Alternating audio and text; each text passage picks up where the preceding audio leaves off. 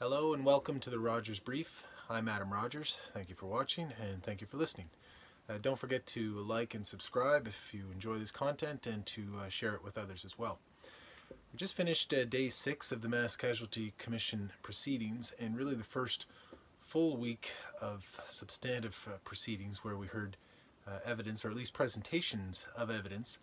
In the last 2 days, including today, were devoted to the other participants, the non-commissioned participants, making requests to the commissioners to have certain particular witnesses called as witnesses for sometime later in the commission proceedings.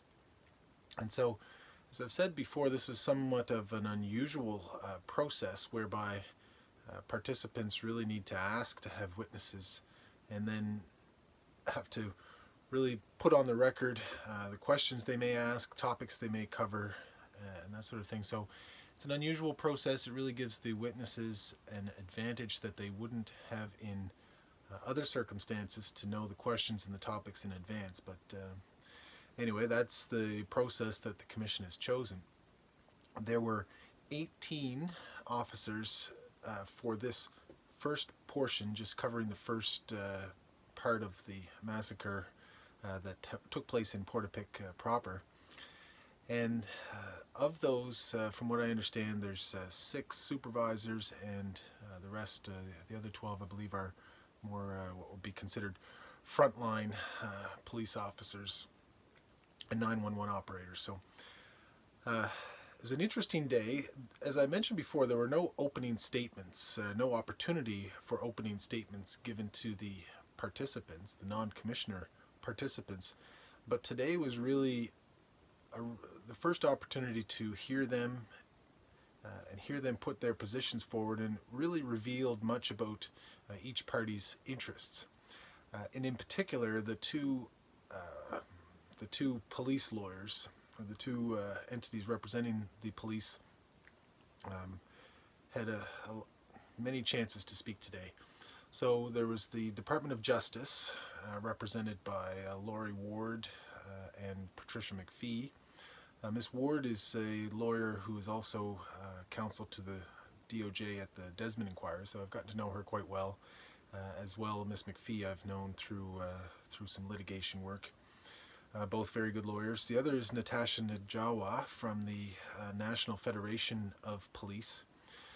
Now, this will be an interesting point that may arise later in the proceedings, because the two DOJ lawyers, Ms. Ward and Ms. McPhee, are representing the RCMP itself, while Ms. Najawa is representing, which is essentially the union for the police officers, all the police officers below the level of staff sergeant. So one is representing the entity, the other the individual officers, and they are aligned right now, they were today at least, on these questions. We'll see if that changes as events unfold and as facts emerge. Anyway, their perspective today was that no officers should be called to testify, and they leaned heavily on the Commission's mandate to be trauma-informed, and they interpret that to mean that we should consider the trauma experiences of the police officers. They've already given statements and have been interviewed typically by the lawyers for the Commission, and so they've already provided their evidence, in effect, is their position. And to the limited extent that they agreed there were any gaps in the evidence provided through their statements, the lawyers for the DOJ and for the National Federation of Police suggested that their officers be given the opportunity to answer questions submitted to them in writing, so like a take-home test, rather than being called to testify in the stand and have the opportunity for cross-examination, follow-up questions, and so forth. So we'll see. It's not clear what the commissioners are going to do with this dispute. I mean, we have the parties representing the families and those most affected asking for these witnesses to be called, and on the other hand, the lawyers for the police and the police organization saying no, they shouldn't be. So the commissioners certainly have a decision to make, and it's going to be a decision that really reveals in many ways their approach to the entire Mass Casualty Commission proceedings. Trying to read some of the interactions read between the lines of some of the interactions between the commissioners and the lawyers. One kind of stood out, which was Michael Scott from Patterson Law, who was very passionate about asking for witnesses, and gave a good articulated why it's important that we take in evidence through examination and cross-examination. Dr. Stanton, Commissioner Stanton, cut him off at one point and said, well, you've had an opportunity through the work that was done over weeks developing these foundational documents, and isn't that the better way to do it, just to take your suggestions now and use that to improve the foundational documents. And just listening to that and reading some of the body language made me think she was inclined to not hear some of these witnesses if they could be avoided at all. And I kind of suspect Chief Justice MacDonald is of a similar mind, although I really think it would be difficult for them to refuse all requests for witnesses, but we'll see what they do. I'll talk about that a little further, but actually the first thing that happened today, remember at the end of the day yesterday, there was the day wrapped up early because there was a discussion about a proposed expert from the National Police Federation. And this was Dr. Nick Carleton from the University of Regina, a professor there, a psychologist or psychiatrist, who was proposed as an expert to talk about the traumatic experiences of police officers who have investigated serious crimes and difficult circumstances. And his proposed area of expertise was to sort of give a blanket presentation as to why police officers shouldn't be forced to testify in those circumstances. But it became very clear very quickly that he was unlikely to be qualified as an expert. He's never before been qualified as an expert in court. Although that was interesting too, because he was asked about this by Rob Pinio from Patterson Law, or it was pointed out to him, and he said, asked if he was ever qualified as an expert before in court, and he said, not that I can recall, which is a real, I say in my blog piece, a real red flag kind of an answer in any circumstances. It's usually one of those, answers given by people that don't want to answer the question. But in this case, even more strange in a way, because expert witnesses are often, they're very eager to be named as an expert witness and declared as an expert witness. They put this on their CV and such. And so for an academic in particular not to recall whether they've ever been an expert witness before was a little strange. But anyway, the other probably more serious issue with his report was it was really just a document review. He hadn't done any independent study to determine, what the impact of traumatic experiences are on officers that then have to testify about the subject matter. So, and also he hadn't dealt with any officers before or studied any situations where officers had to testify in a public inquiry setting. So the commissioners took a short break, and then came back and determined that they didn't need to hear from Dr. Carleton, and that was so that was that.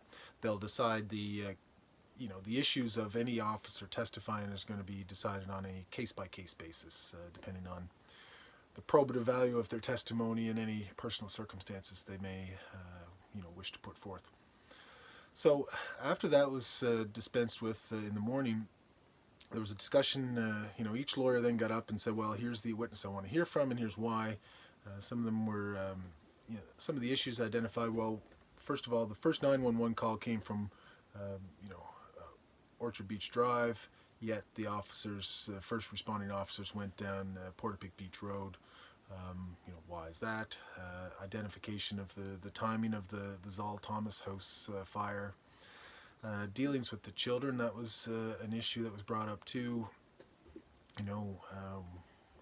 When they went there, two of the officers that went seemed to have gone against supervisors' instructions.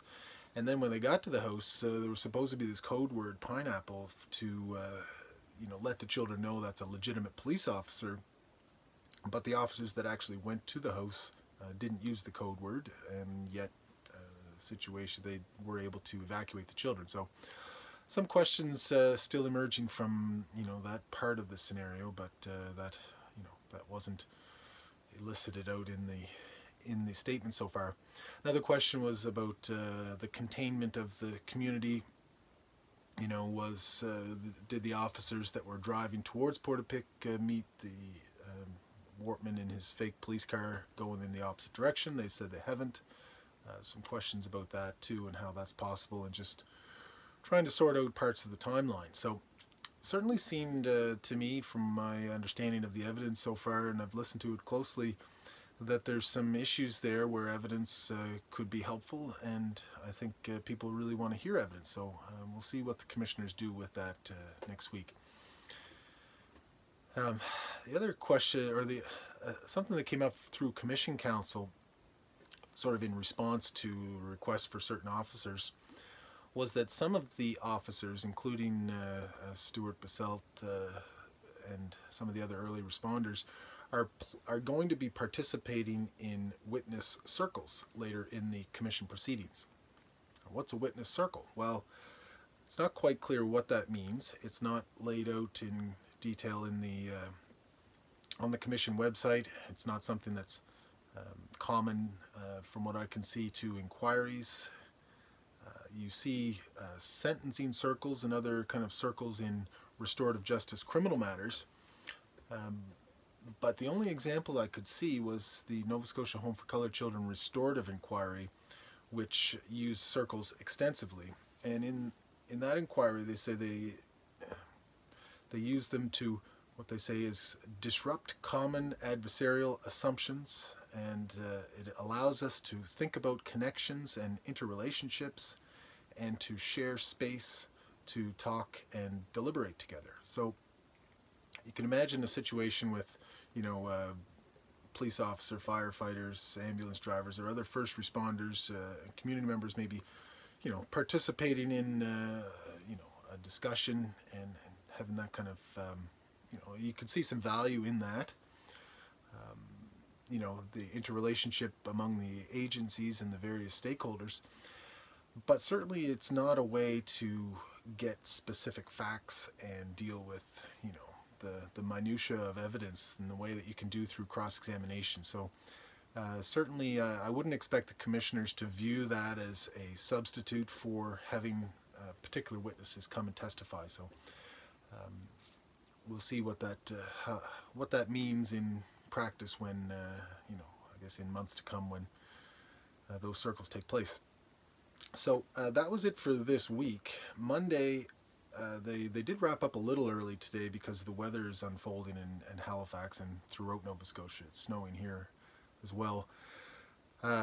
Next week on Monday, the commission is going to go through the remainder of the police officers that have been suggested for this portion of the situation as potential witnesses, and deal with that. Hopefully identify those who are going to testify and make a decision on that basis, and then we'll proceed from there. So that was it for today. It was an interesting day. It really showed some of the parties and their interests. We went through our first potential expert witness, who was not accepted as an expert, so that's certainly significant. And then we went through some of the police officers, and we had an opportunity to hear from lawyers from most of the parties involved in this portion of the commission hearings, and see what kind of approach they're going to take. So it was quite interesting stuff. I'll be back Monday to watch the hearings and report to you. As I said, other posts, you can follow me on Twitter throughout the day. I do some posting of things that seem to be going on, from any legal matters that are ongoing. And this Sunday night, I'll be back joining Jordan Bonaparte in the Nighttime Podcast. That's a live YouTube show starting at 9:15, and you can look up the Nighttime Podcast on YouTube for that, and I'll share the links as well. So anyway, that is everything for Day 6 of the MASH Casualty Commission proceedings. Don't forget to like and subscribe, share with a friend, and otherwise we'll see you next time.